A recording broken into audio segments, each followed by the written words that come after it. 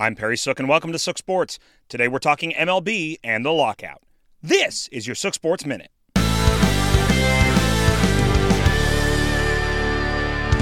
Still hope for Hotdogs. Apparently, a deadline isn't a deadline.